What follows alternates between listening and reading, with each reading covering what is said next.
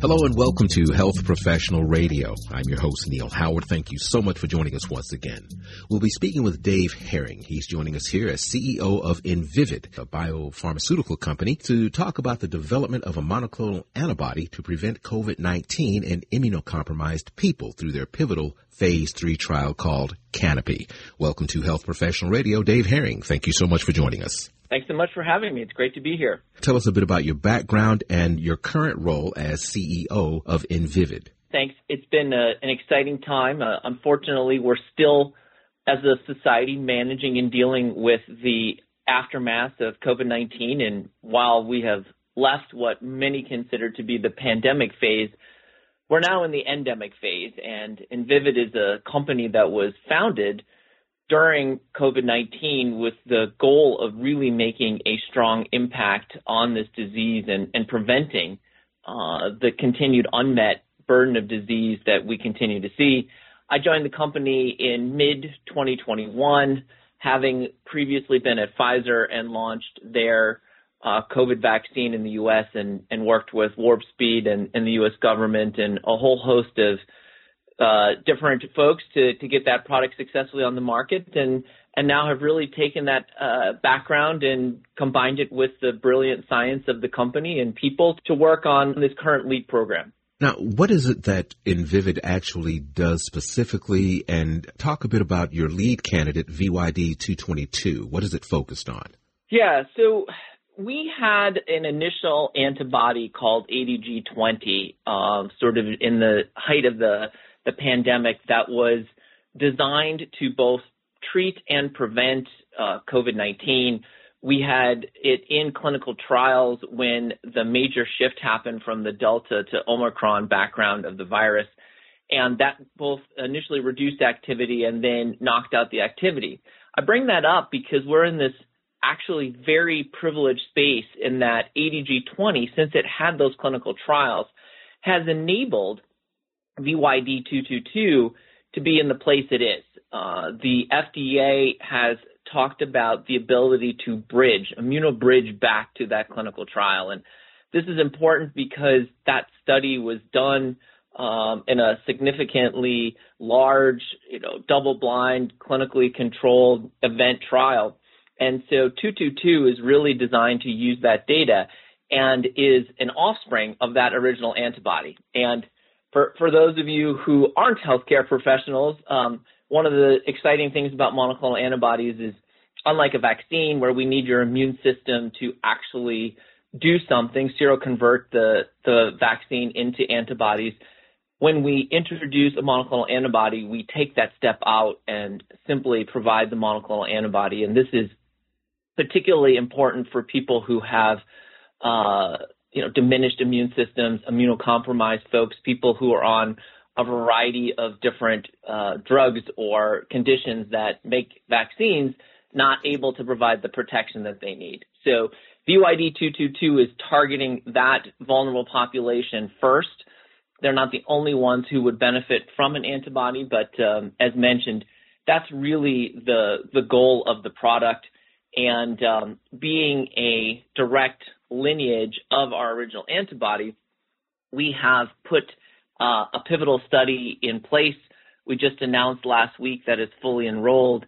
And in that study, we're using this surrogate marker, which is serum virus neutralizing titer values, and tying those back to the original program, which is allowing us to really pull those two pieces of information together, and with the goal of being able to do this as rapidly as possible to get a product out to people that really need it. Before we get into this study, are there currently approved therapies for the prevention of COVID in these immunocompromised patients that you spoke of? No, it's a really good question, and unfortunately the answer is no. There are no preventative products on the market. The last one that was on the market was Evusheld from AstraZeneca, and its authorization was removed in January of this year. So this patient population has been really suffering with a lack of options. And so while the rest of the population is able to use vaccines and get protection from them, as I said, this group is unfortunately not only left with very few options, or in this case, zero options, but also are the ones most at risk for severe outcomes from COVID-19. Briefly describe some of the challenges specifically of developing a preventative therapy for these folks.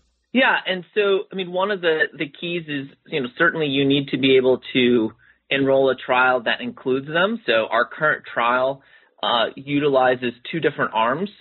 450 people are in cohort B, which is an all-comers arm, and cohort A is this immune-compromised population is 300 individuals. And so we have done a significant amount of work making sure that we have communicated and let people know about the study, which worked out well in terms of being able to enroll it.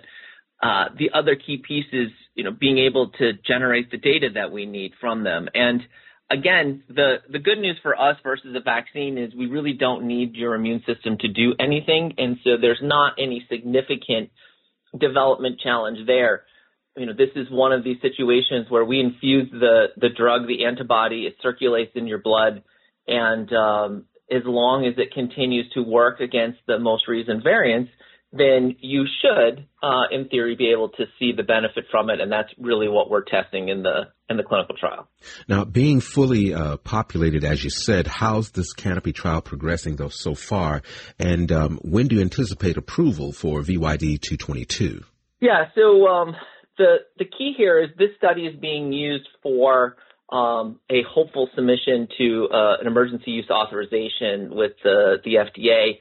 The EUA pathway continues to be open because A, as we've talked about, there are no products available, and B, the fact that we're still in this emergency situation given the unmet need. And so that's the goal of the program. Right now, what we've been saying is our intent and our goal is to have top-line data from this study late this year or early Q1 next year. And that data in combination with data from our manufacturing and non-clinical would be pulled together into an EUA submission as soon as practicable. So that's really the plan, is to do it as soon as we can, assuming that all the data that we generate supports it. When approval is granted, how often will patients need VYD222 to remain protected from COVID-19? And then give us a website where we can learn much more about Invivyd. Yeah, certainly. The dosing will really be dependent on what happens with the virus. And so one of the things that is both challenging and a bit exciting as it relates to SARS-CoV-2 is we continue to see this viral evolution, which has led to different waves of disease. And so what we're really targeting is looking at that. You can take a look at it in vitro and see what the antibody looks like against new variants, which we will continue to monitor. And based on that, that will then really drive what some of the redosing recommendations and guidelines look like. So that's really what the plan is there. We'll continue to monitor and test it against variants. And we'll work on getting it to patients as soon as possible. The website is Invivyd with a Y in the last slot, so INVIVYD.com. Dave, I appreciate you joining us here on Health Professional Radio. Looking forward to another conversation as Canopy progresses. Great. Thanks for having me. Thank you. You've been listening to Health Professional Radio. I'm your host, Neil Howard, in conversation with Dave Herring. Audio copies of this program are available at healthprofessionalradio.com.au, also at Anchor, Spotify, and be sure and subscribe to our YouTube channel at youtube.com, Health Professional Radio.